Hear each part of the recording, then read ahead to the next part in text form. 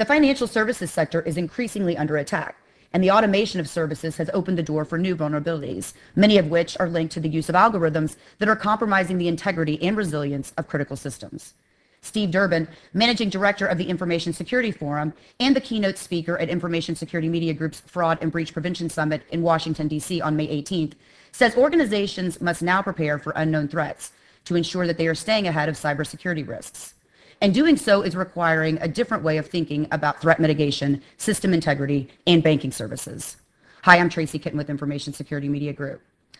So, Steve, as I mentioned, you will be the keynote presenter at ISMG's upcoming Fraud and Breach Prevention Summit in D.C. next week. What are some of the key points you plan to touch on during your address?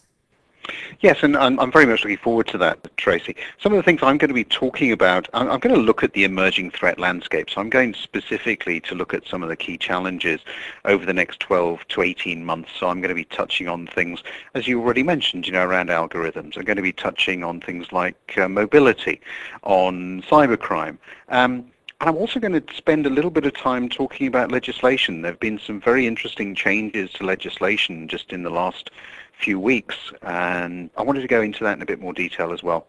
So that's really the essence of the sort of the threat piece. And then I'm going to spend some time as well talking about what organizations can do to really prepare for some of the incidents that are inevitably going to be coming about from some of these threats. So, as I say, very much looking forward to it, and hopefully there'll be enough material in there for everybody to get something from it. So, Steve, you mentioned new legislation, and of course you're based in London. Is some of the legislation that you're looking at international, or is it more domestic? No, I'm thinking in particular, Tracy, about the new EU General Data Protection Regulation, which has eventually come out now.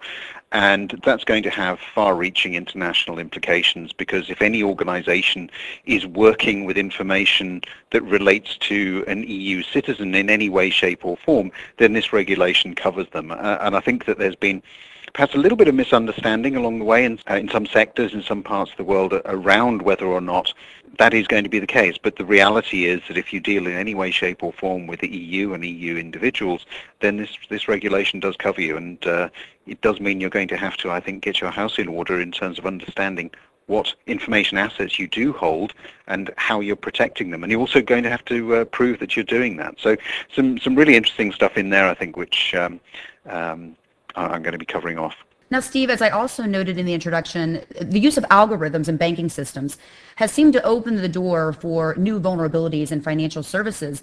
And a lot of this information has come from research, actually, that the Information Security Forum has put together. Could you just tell us a bit more about the research and why the use of algorithms and system automation is being reevaluated by banking institutions? Yeah, of course. The research you're referring to is something that we call the Threat Horizon. We produce this every year. We take a 2-year forward-looking perspective. And one of the things that really hit out at us, I think, this year was this issue around algorithms. Now, for a lot of people, of course, this is nothing new. We've known that we're heavily dependent on algorithms. We're heavily dependent on code in our systems. But I think a couple of things really caught our eye that made us dig into it in a bit more detail. I'm thinking in particular of the flash crash in Treasury bonds that we saw in 2014. You may remember that a blip in the system there in one of the algorithms just caused the Treasury bonds to absolutely crash. Fortunately, it did recover. That was unexpected. Not that it recovered, of course, but unexpected that there was such a crash. Another thing that I think caused us to really look at it was evidence that some organizations had actually had to significantly alter the way in which they were trading as a direct result of algorithms causing them to make the wrong decisions. And so this really got us looking into just how dependent are we from a financial service and indeed other sector perspective, but financial services in particular, just how dependent are we on algorithms and systems? And, we did come up with some rather concerning perspectives on this, because the reality is we really probably don't know just how much integrity exists within the code that's been written for a lot of these systems. And yet at the same time, we are heavily dependent upon them. Furthermore, particularly in the banking space, of course, we have been developing increasingly more new systems. I'm thinking in particular things like mobile banking and so on, that sit on top of these older systems. So we're building a structure, if you like, on top of existing software systems. And we don't know really where some of these algorithms that might cause us problems actually sit. So that's a pretty horrific perspective if you think about it from a financial management standpoint. You know, you're building on top of something and yet you can't really be assured of the integrity of it. So these were the sorts of things that we started pulling out from in this particular piece of research. And I think that, testing it back then with organizations in the financial space really did give credence to some of the risks and potential threats associated with this sort of algorithm-based dependency in financial systems. Steve, something else that I mentioned in the introduction is the need for organizations to prepare for quote unquote unknown threats. But how can organizations prepare for these threats if they're unknown? How can we prepare for things that could come in the future that we might not anticipate? Yeah, really good question. I always talk about resilience. This is resilience for me. This is the shift away from a dependence perhaps on a compliance-based approach to a resilience-based approach. And I always use the analogy of driving a car. For me, when you drive a car, you look through the windshield forwards to see where you're going, and you also use the rear view mirror. Compliance is the rear view mirror piece. Looking forward through the windshield is the resilience piece. If you have both of those ongoing at the same time, you're going to be in pretty good shape because you are going to see the red Ferrari coming at you from the left. If you're dependent purely on the rear view mirror, you're going to miss those sorts of things. So how do you do that in business?